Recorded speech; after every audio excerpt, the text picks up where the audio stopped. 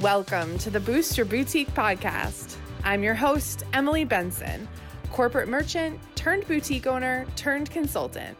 I want you to start, grow, and scale your boutique business right here with me. If you're ready to master your mindset, margins, and marketing, you're in the right place. If it's your first time watching, hi, I'm Emily Benson, and I'm a boutique consultant and mindset coach. I really want to help you understand that starting a boutique is not for everyone, and going into it with a full scope of understanding what could go wrong and what could go right is really important. So whether you're just starting out or you're a bit more experienced and maybe you haven't come to these conclusions yet that I came to from having my own store for about 5 years, I'll say, solid 5 years. There's a lot to be said for opening both a brick and mortar and a mobile boutique. And I think one of the things people think that when they have a mobile boutique is that things are going to be easy. Like, oh, I'm going to just pull up and sell things. And that's not at all what happened. Honestly, for me, it was all about booking events, booking parties, booking vendor events. Being a part of something bigger than I was always stronger than me just showing up on my own. There was times when showing up on my own was really great. Like if it was a private party where there was like 20 awesome women who were ready to shop on a Thursday night, like yes,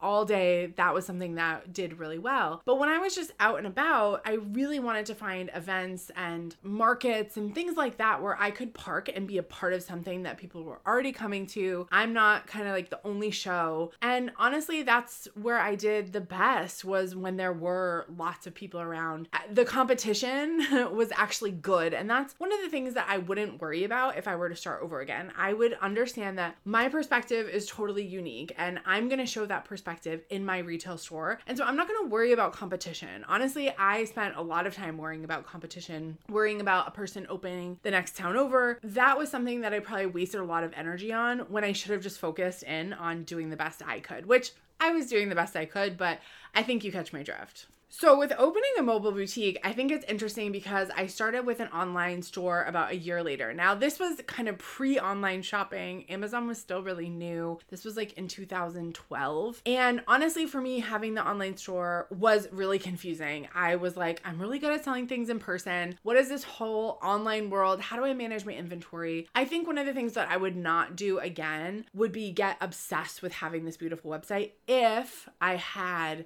a brick and mortar or a mobile boutique. I think in those instances, a lot of times an online store can be more marketing than anything else. And so for me, I think it's important if you have a strong brick and mortar or you have a strong mobile boutique, that unless you really are going to dedicate this new location, your online boutique, yes, it is 100% a new location. Unless you're going to devote as much time to that as you do your other locations, it's going to be hard to get off the ground. I'll be honest. And that's not me being a naysayer or like a Debbie Downer. That is me being realistic. Like if you are one person and you open 2 stores, one just happens to be online. It doesn't make it easier. In fact, a lot of times it makes it harder. So if I were to restart, frankly, knowing what I know now, I would probably just open online and just be really good at being online and not worry about a brick and mortar, not worry about mobile. But I don't necessarily think if you have an online store, you have to open in a physical location, and vice versa. I think if you have brick and mortar or mobile, I don't think you have to open this robust online store. I think it can be really simple and really marketing driven. I think too many people think, oh, I'm going to open an online store and have a brick and mortar and it's going to provide the same amount of revenue as my brick and mortar. And to be honest with you, that's just not really how it goes. Generally, we trade off sales for a while until one takes over. I've rarely found places where we have a store and online doing the same, if not one, one's generally way better than the other. And it just takes time to build. An online store is its own store. And that's something I think that people don't realize, that it's an entire ecosystem unto itself. It requires its own marketing channels that are specific to it. It requires its own, inventory management behind the scenes. It's just a whole thing. And so if you're going to do one thing, don't feel like you have to be online. And if you're online, don't feel like you have to open a physical something. Okay. So another thing I would do differently if I were to open again, knowing what I know now, I would not begin with a partner. Now, I can't go into specifics, but essentially I wasn't super confident confident in running a boutique business. Believe it or not, I had many years of corporate experience behind me, but something about being an entrepreneur was just really terrifying, and kind of going into it with someone else was more comforting. For me, though, I don't think I needed it. We separated after only like 6 months. It really wasn't that long. And I found that this is really common in entrepreneurial circles. If you have a partnership, it like really, really, really works. For whatever reasons, it's like magic in entrepreneur world. Most of the time, partnerships don't work. They say partnerships sink ships. So for me, having a partnership just didn't work. It's really hard to start your own business on your own, but there's also just a freedom in that. So if I were to start again, I would not have a partner. I would do it on my own. I would have employees, or I would have people who were, I immediately started and was like, you're my manager. Here's your salary. Like, we're going to cover that because you need help to grow. So having someone that's like sort of a higher up person rather than a partner, I find is really good. I mean, you can give them similar benefits to a partner where you give them dividends or profit sharing, things like that. You can absolutely do that. But I think in a certain sense, it's just really nice to own 100% of your business, if not 51 or 52%. So you're always in charge. You have the last say. There's just something about that I'm refuse to give up.